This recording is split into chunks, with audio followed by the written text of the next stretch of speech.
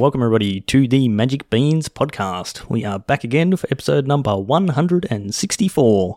I'm your host tonight, and my name is Shorty, and I have just one bean on the line again in the form of Cracker. How's it going, mate? Good, mate. Back again. Back again. You're the like consistent, stable person on the podcast these days. I have been for a while, yeah. I was thinking this week, I was like, oh, maybe I'll take a week off. Like, I've done a run. And then Chewy's like, oh, I'm in the city for work. And it's like, all right, I guess we're in. I don't mind. Always happy to talk about Magic and chat with you, mate. Oh, that's good. Which one's more enjoyable, talking about Magic or chatting with me? Chatting with you. Okay, cool. That is the correct answer. Well done, Cracker. I'm not going to mute the rest of your audio. Okay. That would be the funniest podcast ever. Yeah, it's been quite a while since we've had more than two of us on an episode, I think. I can't remember when the last one was, but anyway, we went from like having too many people on the podcast, and yeah, now we're down to just two most of the time. But anyway, it's still good fun, and like you said, it is always good to be talking about Magic, and I do enjoy chatting with you as well, Cracker. So it is mutual. Yep. All right. Well, we're a bit almost light on, I think, this week. Like, there's not a ton going on in the world of Magic at the moment, but there's a couple of things coming up which we'll be talking about. But before we get into that, we do have a sponsor shout out. I'm going to do the sponsor shout out this week, Craig, because I basically never do it. Actually, I do it on the stream, which is a weekly thing, but I never do it on the podcast. So I'm going to do it this week, seeing as I received a very lovely box of goodies from Pat recently that I will be giving away over the next few weeks. But Josh and Pat's MTG Bazaar. They are the sponsors of the Magic Beans podcast. For what, this is the third year that Pat's been sponsoring us? It's been a long time. It's been a very good relationship, but it's good. I mean, certainly can't complain about it because they are a very good system set up. Like, everything about what Pat does is just top notch. You know, from the listings going up every single night with auctions, or the win it now lots every single night without fail. Even when he's on holidays, or it's Christmas and all sorts of stuff, he's always putting things out there. To the giveaways that he does for the community, to sponsoring us. It's just all good. So if you haven't already checked them out, go to jpmtgbazaar.com.au, take you straight to the Facebook group, and then you can click join and then start bidding on stuff, particularly things that you see either a Matthew Bowman or a Chris Paulson bidding on. Definitely bid on those things. Just bump those bids right up. Yeah, just buy $1, right? They'll know what you're doing. It's great. Yep. But yeah, definitely good. Go and check them out. And when you do win something, let them know the Bean sent you, so that Pat continues sponsoring us and we can keep giving things back to you guys. That's the way the world works. So it is. Thanks, Pat. All right. Thank you, Pat. I think I kind of messed that sponsorship read up a little bit. Nah, it was fine. It's all good. Yeah. I mean, we don't actually have an ad read, a script or anything like that. No, it's just off the top. Just like the rest of the podcast. Whoa, what are you talking about? You're saying this isn't a finely practiced, well-oiled machine? There's definitely a few podcasts that I listen to where it's like, yeah, you're really scripted in what you do, and it comes across in being scripted. One person says this, one person says that, whatever. And then there's other podcasts where it's like, I'm pretty sure you've scripted this, but you do such a good job of not making it sound like it's scripted. And then there's us who just... Then there's us. Literally make it up as we go. Correct. Look, at least this week we didn't actually hit the join Discord button and say, what are we talking about? We actually knew in advance by at least an hour. Yes. It was like 4:30 this afternoon when it was like, what are we talking about tonight? Yeah. Anyway, too much behind the scenes information here. Podcast, man. Wow. We're talking about the Pro Tour. That's what we're talking about, Shorty. We are, yes. So we do have Magic Con Minneapolis coming up in a week and a half's time. So these are the big Magic events that they do these days. They do sort of a few per year, but I think they're all in the States. Mostly, yeah. Yeah, yep. But I think there's one in Europe later in the year, but I think that the first 2 or 3 are going to be in the States. But yeah, they're like the super PTs with MagicCon attached to them. So there's Commander events and a whole bunch of side events. cosplays, the whole thing. Yeah. Yeah, like, it'd be something that would be really cool to go to. Like, just go and experience the full weekend of, not just playing Magic, but being involved in all the stuff. You weren't there, Cracker, but years ago, they had a GP in Melbourne that Chewy and I went to. It was when it was Eldrazi Winter, when I played Doran against the Eldrazi Tide, and I made day 2 of the GP playing Doran, thanks to Chewy's, what's that? Is it a GP top 8, whatever the fancy Doran is that he's got? It's very cool, the full art one. But they had, I think that was Shadows over Innistrad, and they had like a escape room set up. And they had, people walking around in cosplay, and there was this cool escape room, and like, it was actually really well done. And that was actually the first escape room I'd ever done. So that was cool. But yeah, like, they used to be big events like that, and that's sort of what I picture when you, like, something like a MagicCon. There'd just be stuff everywhere, like going to a convention. Like, we got DreamHack, I think, is on this weekend in Melbourne. Actually. It is. Yep. Yeah, that sort of thing where you've got panels, and you can go and see the famous Magic players, and go and see Mark Rosewater walking around, and but yeah, there's like sort of artist galleries, and they have like people doing signings and like all that sort of stuff. It's pretty cool. Yeah. So I mean, we'll probably never get to go to one because they're not going to do one in Australia. There's not enough people here, but it would be cool to go to. But coinciding with it is the Pro Tours. They are running those alongside each of these MagicCons, and we've got Pro Tour March of the Machines. So what's happening on this one? There's a lot of money is what's happening on this one. So they're still seeding the PTs in this new system. So they're actually smaller than they have been in the past. We're not up to the 400 players. That we'll get to that as they kind of have more people who are getting re-invited. But this one, they're expecting about 250 players, I think. But the prize pool is $500,000, $500,000. That's not bad. You get 250 players, $500,000 prize pool. I think these are like the Pro Tours are like the $1,500 for just showing up, sort of thing. Turning up, yeah. Yeah, it's not bad. Seems good to me. But yeah, it's going to be draft and standard in paper because paper Magic is the best. It certainly is. And we got coverage all weekend. I think you and I were actually on the podcast after the most recent one, and we were talking about how good the coverage was. They sort of stepped it up a notch, and yeah, they killed it. Yeah, really did a good job. They were doing the pre-recording the matches or recording the matches and streaming them sort of on delay, so they could jump between matches, no worries, but also jump from game 1 to game 2. You didn't have all the downtime of sideboarding and shuffling and all that sort of stuff. Yeah. So I'm assuming it will be exactly the same this time, and that was great. Like, I watched heaps of that coverage, and I'll definitely be looking forward to this again. Although the last one was Pioneer, which was much more enjoyable. This one is, as you said, Standard, which is the same. Yeah, it's a thing. It's a thing. Yep. But yeah, I mean, one of the things I used to hate was like going, I've got a bit of time, I'll sit down and watch some PT, and then it's like, we'll be back in 25 minutes. Like, what are you doing? Like, that's how much time I have to watch the PT. Like,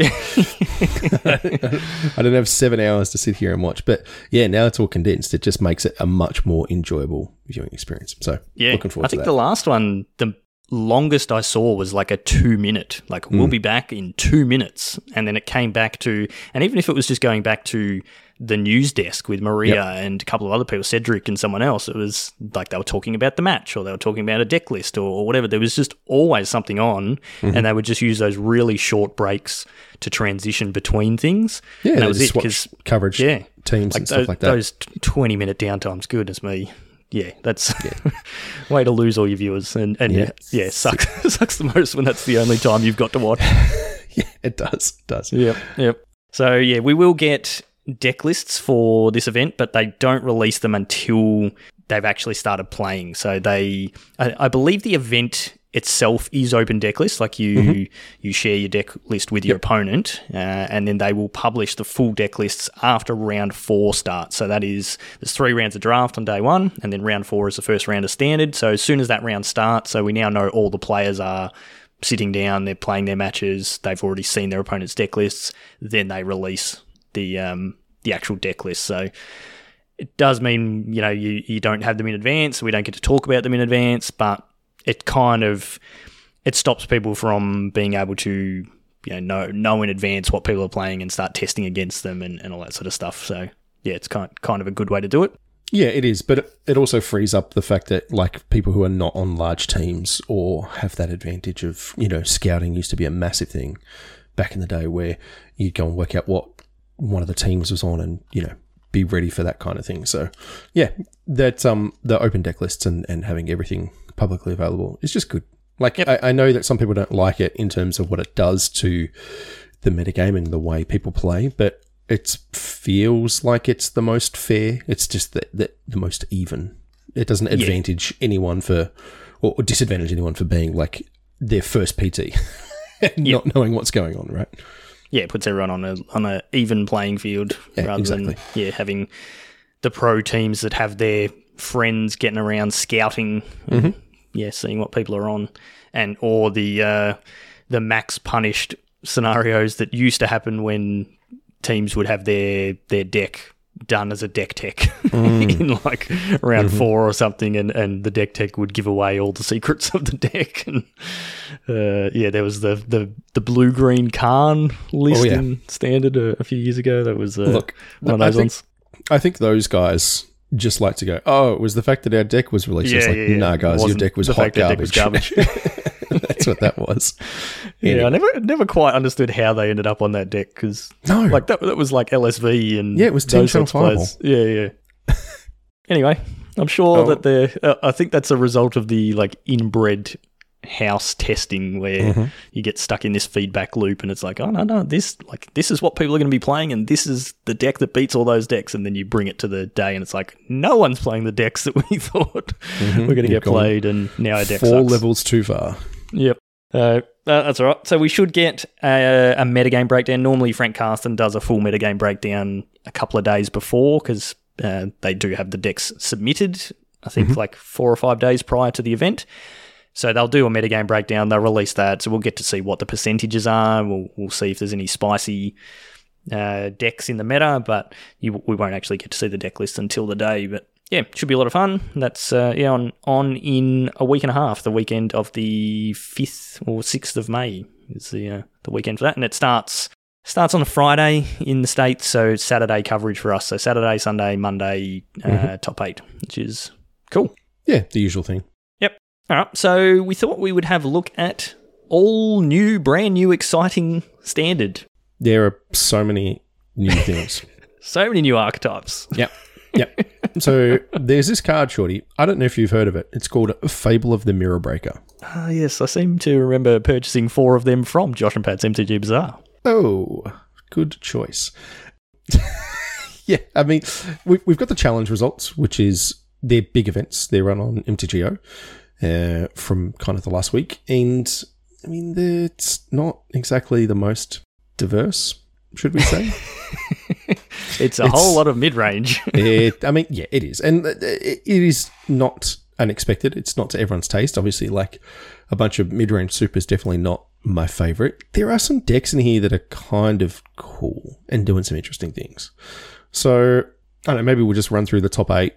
And then we can sort of dig into some of the other things that are going on. So there's Jeskai Control, Rakdos Reanimator, Rakdos Midrange, Jeskai Control, Grixis Midrange, Rakdos Midrange, Mono Blue Tempo. Let's go.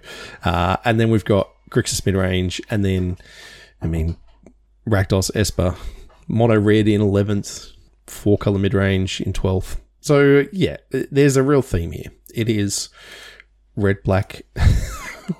red decks, right? Red-based mid-range. Red-based mid-range.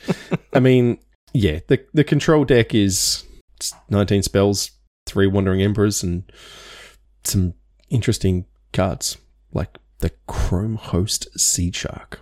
Oh, we spoke about that one on the preview cast. Yeah, it's actually, it's seeing a little bit of play, which is kind of cool. It's a 3-mana 2/4, and whenever you cast a non-creature spell, you incubate X, where it's the X spells mana value, and they're playing a Zergo and Ojutai, which is cool. Yeah, get some spicy new cards. So no, we joke about the fact that there's nothing new. There actually is. There's a bunch of like new cards, but there's not a lot that's it didn't flip the format on its head. No, which is kind of what you would expect. Like we've had a mid-range based format for 3 sets now? Like, Yes. it's been quite a while that it's been this way. So unless you're really getting some super powered cards in different archetypes, in the aggro archetype or the control archetype, or there's a crazy combo that comes out or something like that, like it's just going to tend towards mid-range. It's also, we're talking very early days in the format, so, we could see a bit of a more diverse meta at the Pro Tour, but I think it's unlikely. Yeah, I agree. But it's also we're at the last set in Standard, so we will have rotation with the next set that releases, which we figured out just before the podcast. The next Standard set doesn't release until September. So that's a long time. Is insane because we are still in April. Yes, we're in April. I know you've told me that like 4 times. I'm still not quite wrapping my head around it. We have the Aftermath releasing in 2 weeks, the 12th of May. Mm-hmm. But then that's it. We get nothing new in Standard until September, which is when we will see rotation. So, we'll talk about that then. But we will be losing, Fable and Bankbuster and all those sorts of cards from Kamigawa. So we're going to see like the whole top end of the power level of Standard just be gone out of the picture, and as well as having a new Eldraine set. I was going to say, Eldraine is the set that's coming in though, shorty. Yeah, so who knows what that's going to mean? Like we may have Oko 2.0. But yeah, it costs 2 mana this time. Exact same and abilities. It's a +3. Oh dear, I would not be surprised. But yeah, so it's not surprising to see Standard look the way it is at the moment. Yeah, but 100%. Yeah, I guess just strap in for that for the next 5 months, nearly 6 months. Oh dear. Yeah. Yeah. So, I mean, I've actually been watching, I was saying to you, I've been watching a bit of like Magic the last week or so. I've been watching Croaky stream and some other stuff. And there's some interesting things that you can do. Like, I mean, it's kind of the core decks are still like the same. You kind of have like just that Rakdos kind of base for so many things. Like, there are just too many efficient cards in like Blood Tithe Harvester and, Fable and Cut Down and Sheoldred and, like Bankbuster and all those kinds of things. Like, there's just this kind of core set of like 20 cards that are like some of the best things to be doing. And then it's like, well, what do I want to splash with that? Do I want to? Do you want to just kind of stick to red-black? Do you want to go Grixis? Do you want to go like Mardu? Or then you go the other way and you look at like the mono-white kind of builds where they're doing the mid-range thing. There seems to be less of that. Actually, there was a mono-white like Atali deck that Chewy played against the other night on stream. So mono-white Atali? Well, it wasn't quite mono-white. It was Boros, I guess, but it was like base mono-white. And then, yeah, it had like Atalis at the top end because I guess they just wanted to dino some people out. Yeah, well, there's actually a list of that here. Yeah. It's in, what's that, 20th place? Lavunga. That's a dude who won, he won one of the Mythic Invitationals, I think. Can't remember what his name is. Yep. But yeah, it's just a bunch of, it's just mono-white mid-range, but then just has 3 Atalis. Yeah, it's fine. You've got Ambitious Farmhand to go find your lands. It's Yeah. And Fable, he makes treasures. Mm-hmm. Mm-hmm. So, yeah, it's... Look, the games are complicated. Like, even though it's a pattern that we've seen a lot, like, the games are actually... Because I'm not playing them, they don't seem like the worst thing ever. Like, there's actually a lot of lines, and thinking through kind of what can happen is not terrible. Yeah, I mean, which is what you get in mid-range. Like, that's... Correct. Like, often, you talk, like, Brad Nelson type people, like Reed Duke, Mike Sigris, like those sorts of people, they love the mid-range decks because it's just an endless stream of decisions and decision trees. And, if I go down this line and this line and this line and this line, like, where does that lead me? And there's just so much thinking to do, and that's where those really good players can outthink their opponent. Like, none of the cards are crazy powerful on their own. None of them are a 2-card combo that just wins you the game. they're just all really good, solid, strong cards, and then the decisions that you make in how you utilize those cards is what gets you the win. And that's where someone like me with my mono red brain that just wants to turn dudes sideways as quickly as I can just doesn't enjoy it. It's just not fun. Yep. Because my brain hurts too much and I can't make all those decisions. Yeah, no, I agree. I just want to counter 4 things and win the game with a single threat, but just too much value in bolted onto all these creatures to be able to do that. You say there's no like 2-card combos. There's some pretty nutty things that you can do with 2 cards in Standard at the moment. So have you seen Chandra's Hope's Beacon in play? Chandra's Hope's Beacon? I don't even know what that is. So she is the new Chandra. She is 6 mana, so 4 red for a Chandra with 5 starting loyalty, with a static ability of whenever you cast an instant or sorcery spell, copy it. You may choose new targets for the copy. This ability triggers only once each turn. So, worth noting, it triggers on your opponent's turns as well. Yep. And then it goes +2, add 2 mana of any combination of colours. +1, exile the top 5 cards of your library. Until the next turn, you may cast any instant or sorcery from among those exiled cards.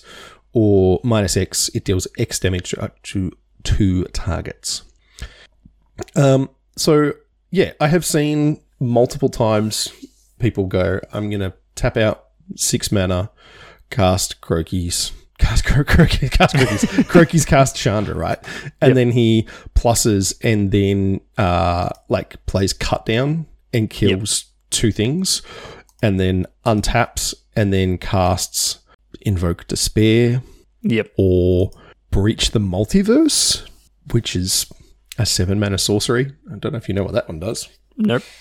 Yeah, it's 5 black. Each player mills 10 cards. For each player, choose a creature or planeswalker card in that player's graveyard. Then put those cards onto the battlefield under your control. Then each creature you control becomes a Phyrexian in addition to its other types. That last bit doesn't matter, but it's like mill 20, pick the 2 best cards out of those 20. Right. Put them into play. And if you've got a Chandra in play, you get to do it twice.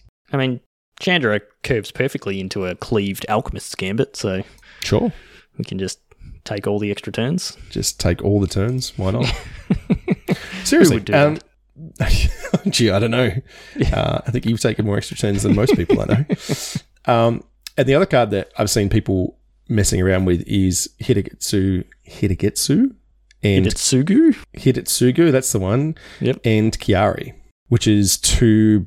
So it's 2 generic, 2 blue, and a black. So it's 5 mana total for a 5/4 flying legendary ogre demon dragon. Because of course it is. So when it enters the battlefield, you brainstorm, right? Yep. So draw 3, put 2 back, and then when it dies, you exile the top card, and then target opponent loses life equal to its mana value. And if it's an instant or sorcery, you may cast it without playing its mana cost. So I've seen people who are doing things like yargling. No, he's like breaching. So you brainstorm, put breach on top, even kill your Hidetsugu, dome them for 8, and then it's a really interesting card. It makes some really interesting play patterns because it's attacking for 5 in the air. So it's not even like you just have to kill it. And it makes things awkward for people to attack into because you don't know what you've put back on top. So, yeah. There is a card that deals 10. I can't remember what it is. There's a red. The red sorcery that deals 10 damage, and then it costs 10 mana as well. 10, yeah. So you can do that kind of thing. Was the kind of memey version of this initially, but just as a straight up value play, it's just a 5 mana 5/4 flyer. It just clocks. Yeah, that brainstorms. Yep. That brainstorms. Yeah, exactly. Yeah, seems good. Yep. Seems really good. So there's some of that going on.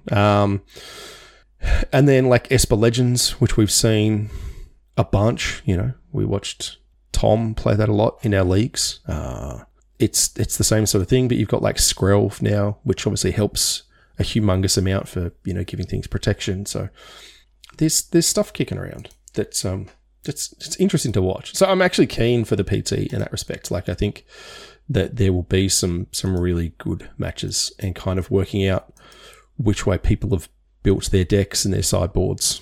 See how that kind of plays out. It'll be fun. Plus, tie level paper Magic. Yeah, exactly. Yep. Yeah, a card that Esper Legends picked up that I played a bit of in the early access event was Rona, Herald of Invasion, which is the new JVP. It pops off, man. It does, yeah. So it's 1 and a blue for a 1/3 legendary human wizard. When you cast a legendary spell, untap it, and then it's got tap, draw a card, then discard. So it loots, and when your deck is full of basically all legends, you are getting so much value out of this thing. And then it's got 5 and a Phyrexian black mana. You can transform it at sorcery speed, and then it becomes a 5/5 with trample. And it's got whenever a source deals damage to Rona, that source's controller exiles a card from their hand at random. If it's a land, you can play it, or you can put it onto the battlefield. Otherwise, you may cast it without paying its mana cost. So I never got to flip it and see the other side of it, but just it's obviously not Jace Vryn's Prodigy, but part of the reason why Jace Vryn's Prodigy was so powerful was just that being able to loot every turn. Yeah. And just sculpt your hand. And when you can, and for Jace, it was once per turn. This, like in the like I was playing a Sultai list, you can loot like three to 4 times a turn sort of thing, like without too much difficulty. It's, quite good. And then going back into older formats, you've got things like Mox Amber, which is a 0 mana legendary artifact that untaps this thing. So, yeah, you can definitely get some cool combos going with that card. It's I wonder if there's like a Kethis deck or something like that where you can, because that was like you can play legendary spells out of your graveyard if you exile other legendary spells and stuff like that. So yeah, I think Kethis is Kethis is banned in Pioneer. Oh, probably not. Yeah, I just looked. Is he banned in Alchemy? It's not legal in Alchemy. Not Alchemy. Explorer. Explorer, yeah, that's all. Yeah, Explorer follows the Pioneer ban list. Okay. So it'll be legal in Historic, but it's in Historic. It's in Modern. It wouldn't be strong enough in Modern. Maybe you might be able to find a combo for it in Modern, but yeah, pretty cool. Yep. So another card that I had a bit of fun playing. That's as you mentioned earlier, that's seeing some play in a few of these decks is Atali. What's the full name of it? Atali Primal Conqueror. Oh yeah, which I think we spoke about on the podcast, just to bring it up for Matty P's sake, because on the other side it is a Blightsteel Colossus. Yep. But man, this thing does some serious work. Oh yeah, it slaps.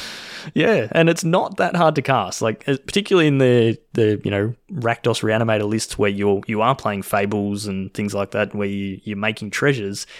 Getting to 7 mana is not that hard. So it's 5 red for 7/7 trample, and when it enters the battlefield, each player exiles cards from the top of their library until they exile a non-land card. And you may cast any number of spells from among the non-land cards exiled this way without paying their mana cost. So I was reanimating this and then, just casting, like paying 5 mana to reanimate it and then casting a spell off the top of their library and a spell off the top of my library. And sometimes I would hit another Atali or an Atraxa or something like that off the top of my library and just cast that. And I had one turn where it's like I paid 5 mana and I put in the Kunaros and Ecroxa. I think that's the one. And that reanimates something when that comes in. And wow. So that came in, gave something haste. I got an Atali, cast an Atraxa or something. It was like 5 mana and I just put like 25 mana worth of stuff on the field, and living the dream. It was pretty gross. But cool card. So it gives us another reanimation target. And I've heard a few people saying that they're actually finding Atali a better reanimation target than Atraxa. Like Atraxa's good, but it doesn't close out the game as quick. Sorry, what? It doesn't close out the game as quick as Atali. Like Atali can often represent more value because, like, Atraxa's putting the cards in your hand. You've then got to cast them. Untap, have your Atraxa live and cast them. Whereas Atali can just put so much value onto the battlefield that it can often be overwhelming. Sure. I don't know. Just you reanimate any of your 7 mana creatures, you usually win the game, is my experience with that sort of thing. They tend to generate massive amounts of value. Yeah. It's kind of wild that red is actually the best ramp color these days. Yes. With Fable and I've forgotten what it's called. It's the 4 mana the big score. Big score, yes. Yeah. Just like my goodness. Yeah. What happened to green? Green actually feels like the color you don't get to play. Yeah, I mean, moment. like looking at these challenge results, there is a 4-color mid-range list, and then there is a Abzan Legends list, and they are the only green There's a red, decks green, and 22nd. represented. Oh, I'm going to scroll down further. Yeah. Yes, red, green in 22nd. Yeah, what happened to green? Green was so powerful. Like, remember, like Simic was just... Oh, yeah. It was nuts. But, yeah. This red-green list is actually a spicy new one, full of invasions. I actually played a list similar to this on the early access event as well. So, yeah, you are ramping, but you're using the red-green invasion, the invasion of Urgamon, which makes treasure, and then you can discard a card and draw a card. And then the invasion of Zendikar, which is the 4-mana one that lets you search your library for 2 basic lands and put them onto the battlefield tapped. It's explosive vegetation.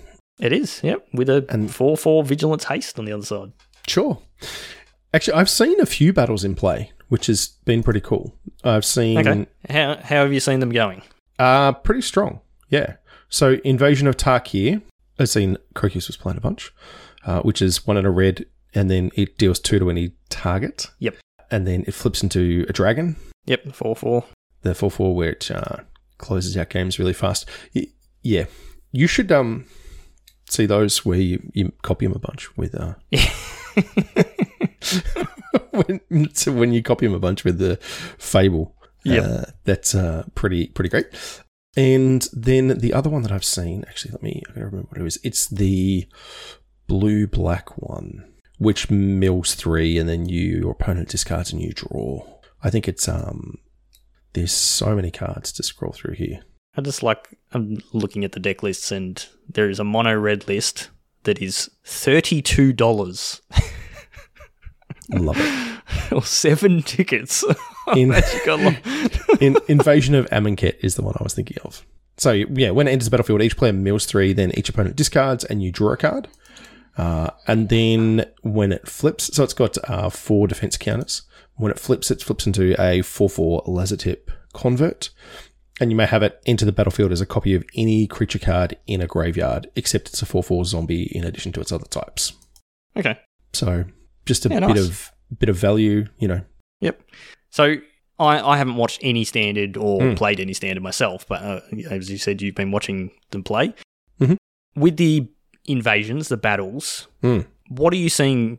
Like, how are people treating them? Are they attacking them and flipping them, or are they just playing them for the front side and that's it? Because I sort of look at them like, again, I'm put my mono red hat on or my aggressive creature attacking deck hat on. If I look at a battle and go, all right, it's got 4 defense counters. If I total up the spell, where it's like, okay, it costs me 3 mana to cast, does this effect, it gets this on the backside, so it makes this creature or whatever, but it also has the text, my opponent gains 4 life. Because that's effectively what it is when I'm attacking a battle. Sure. Rather than attacking their face. And most of the time I look at the battles and go, it's not worth me attacking those. And that's that was my experience playing the early access event, was most of the time it's like, well, I could attack that battle and flip a creature, or I could just attack you and get you dead in 2 turns. And that was just always the better option. So what are you seeing? The context I've mostly seen it in is mid-range mirrors from both sides. So getting someone dead quickly doesn't really matter. And it's been a combination, which is cool. Like it kind of is playing out the way that we thought it would, where it's quite situational.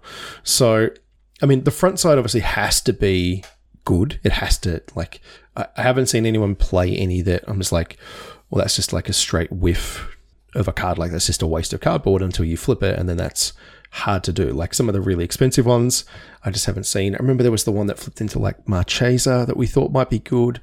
I just haven't seen it. Like the Invasion of Alara seems really strong, but I just haven't seen anyone playing it. And I'm sure there's decks that do, but in terms of what I've been seeing people up to, it just isn't kind of around. So they're mostly playing them as spells where the ability is good. You know, like the Invasion of Amonkhet it's stop, right? Like it just kind of does that thing. And then if you look at it that way, where it's kind of like split cards or, adventure cards, where instead of it costing you more mana, it costs you an attack step or two.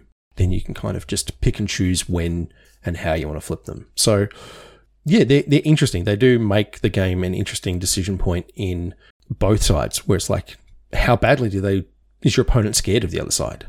Sometimes they will block really weirdly to protect it from, like saving a planeswalker sort of thing. So it definitely creates some interesting situations. So yeah, they look, the good ones look good. They tend to be the cheaper ones I've seen, which, that's just the way Magic goes, right? The lower mana value ones tend to see more play. But I've seen like Invasion of New Phyrexia in like the Soldiers deck, where it's making a bunch of Knight tokens, which seems a little odd, but you can kind of, if you're flooding out, you just spit out a bunch of 2/2s and then you can kind of go from there. So yeah, they seem play for sure, which is cool. I'm glad that they're making some impact rather than just stone nothing. Yeah, like most people I heard talking about them leading up to them being released was that they just had no way to evaluate them properly, because they're similar to an enchantment. They're also similar to a planeswalker, but a planeswalker generates value every turn, whereas the battles don't. Like sagas generate every turn as well. Same with Saga. A Saga, every turn it's ticking up, you're getting the value and so on. And then the ones we've got at the moment, they then, when they finish, they then flip over to something else and you're getting more value out of them. So the battles, a bit more like an enchantment, but I don't know of any of the battles that have like an actual like static or passive, whatever the word is, like a permanent ongoing ability on the front side. They're all like enters the battlefield abilities. So they come in, they do their thing, and then that's it. It just sits there. And so then, it just puts this awkward tension that I have no idea how to evaluate whether it is worth attacking them or not. And it's one of those things I remember, like going back to when we were talking about before with when Simic was good. You remember there was a mythic something where Simic Food was the top deck. And, going into that, it was like, we didn't really know how to evaluate food. Like, it was just an artifact and you gain 3 life, and it didn't seem all that good. But the cards that relied on the food, like the wolf and different things like that, they were super powerful. And so watching those top-level players play, they were, like, prioritizing destroying their opponent's food or preventing them from having ways to generate more food because that food represented more value in the game. And that's sort of where I see the battles at now, where it's like, I have no idea how to tell if I should be attacking them down and getting them flipped and getting the benefit of the other side. Maybe we'll start to see that after the Pro Tour when we get to see these high-level players play, or maybe we just won't see them at all. They may just not show up and they just become a card type that it's like, okay, yeah, it makes your Tarmogoyfs bigger, but that's kind of it. It's an extra card you get off a Traxa. Yeah. And look, I'd be surprised if we didn't see any. Some of them seem like they are just good enough to see play, and they're much more situational than all of those other things that you just talked about. So they're not so game warping like food tokens with a synergy deck, as strange as it seemed. I remember people, playing like naturalizers and stuff like that to kill a token, which just seems insane. But at the same time, it's like killing a Fable token is just a done thing. Like if you cut down one of those or whatever, like that's fine. You're not mad about it because it represents just more than the sum of its parts. So yeah, the battles are, I agree. Like I still don't feel like I have a great grasp on how they play out in the broader scheme of things, but there's definitely homes for them, and they definitely make individual game choices more complicated for both players, which is a good thing, I guess. Yeah, I guess so. Not for me. I don't want to be more complicated. Yeah, too hard. Magic's complicated enough. I'm just like making my way through the deck list from this challenge, and I'm down to 12th place, and 12th place is the first invasion or first battle that we're seeing. Okay. Two Invasion of New Phyrexia, which is the X white blue one that makes the Knights. Yeah. Yep. None of the lists above that have battles. So interesting. It is quite interesting. I did also notice the mono blue tempo list. 5 tickets on Magic Online. 15 rares. Let's go. Yeah. So yeah, it'd be interesting to see how they play out at the Pro Tour. And we did sort of speculate when we first saw the battles that like these battles were all sieges. Mm-hmm. So are we going to get battles in the future that aren't sieges that work differently? We don't know that. So it might be one of those card types where they have gone a little bit conservative the first time after they've been burnt with how many times they've printed cards they probably shouldn't have when they're doing new types. And over the next few sets, like battles might become something that we see in every single set from now on. We don't know. We'll have to see. I hope not, but it also makes sense if you think of them as being a siege, as being like not a perpetual effect. Like a siege is a very slow thing in terms of like real world wars.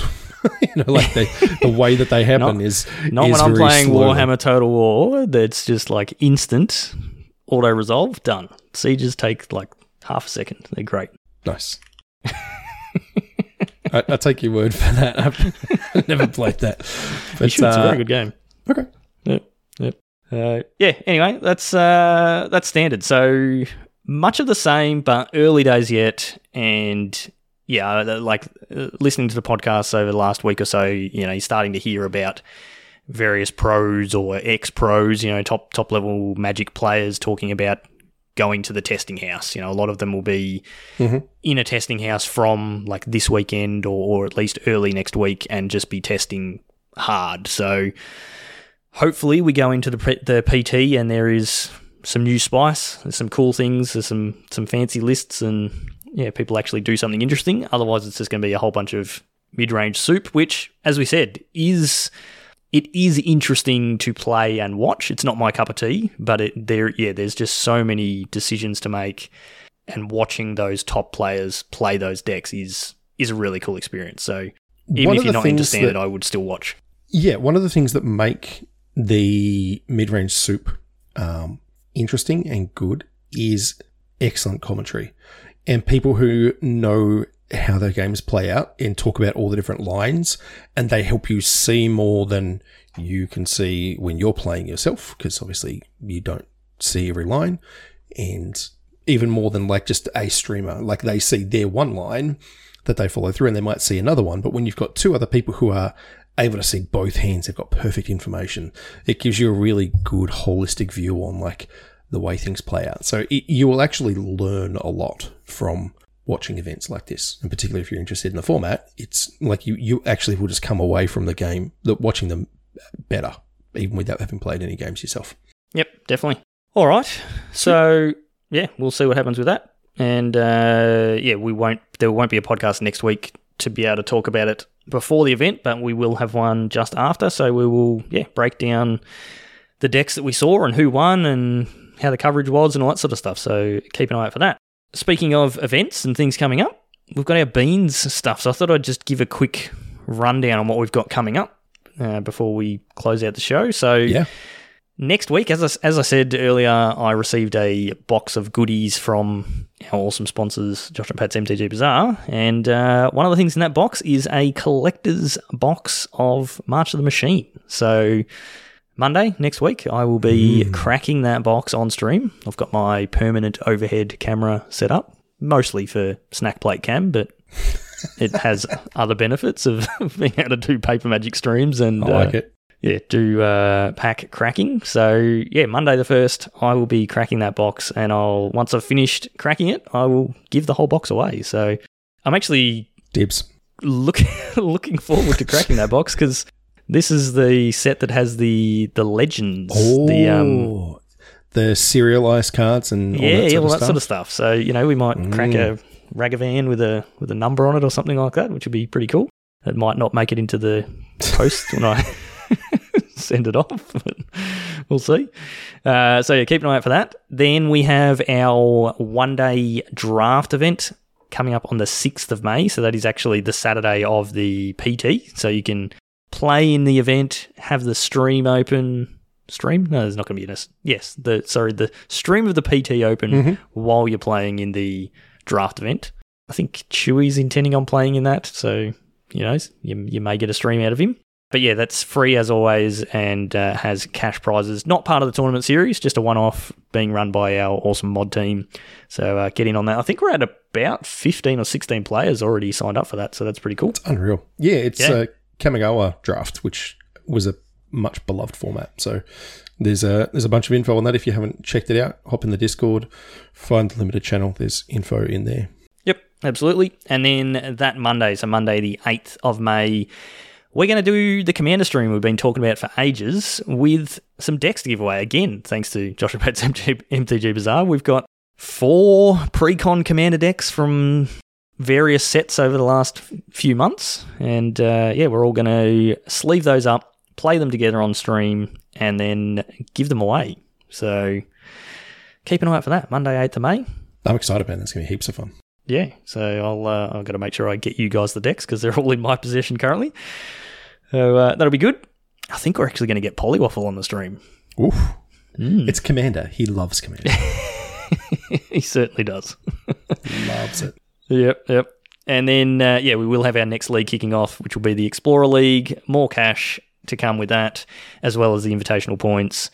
And, that'll be starting probably in the next 2 weeks or so. We're still finalising the details and the structure for that event. So that's going to do us for this week, Cracker. We've finally achieved the fabled short podcast. We have. Do we need to just ramble for the next 15 minutes, or do we actually get to have an early night and edit this one quickly? Let's give people's ears a break. We could have done that from about the 30-second mark. Just subjected the intro music. Yeah. Hi, welcome to episode 164 of the Magic Bands podcast. Have a great week. We won't subject your ears to this. Have a good week. Bye. No. We love it. Yeah. All right. So, usual wrap up. Yeah, there's links everywhere in the show notes, all that sort of stuff for all of our things, our Discord, merch store, Josh and Pat's MTG Bazaar. Just go and check out all the things. It's always in the show notes, or you can go to magicbeanscast.com. But the main thing out of that is come and join us in our Discord because it's a fantastic place to be, and we love seeing new people come and join us. It's always pretty exciting when they do.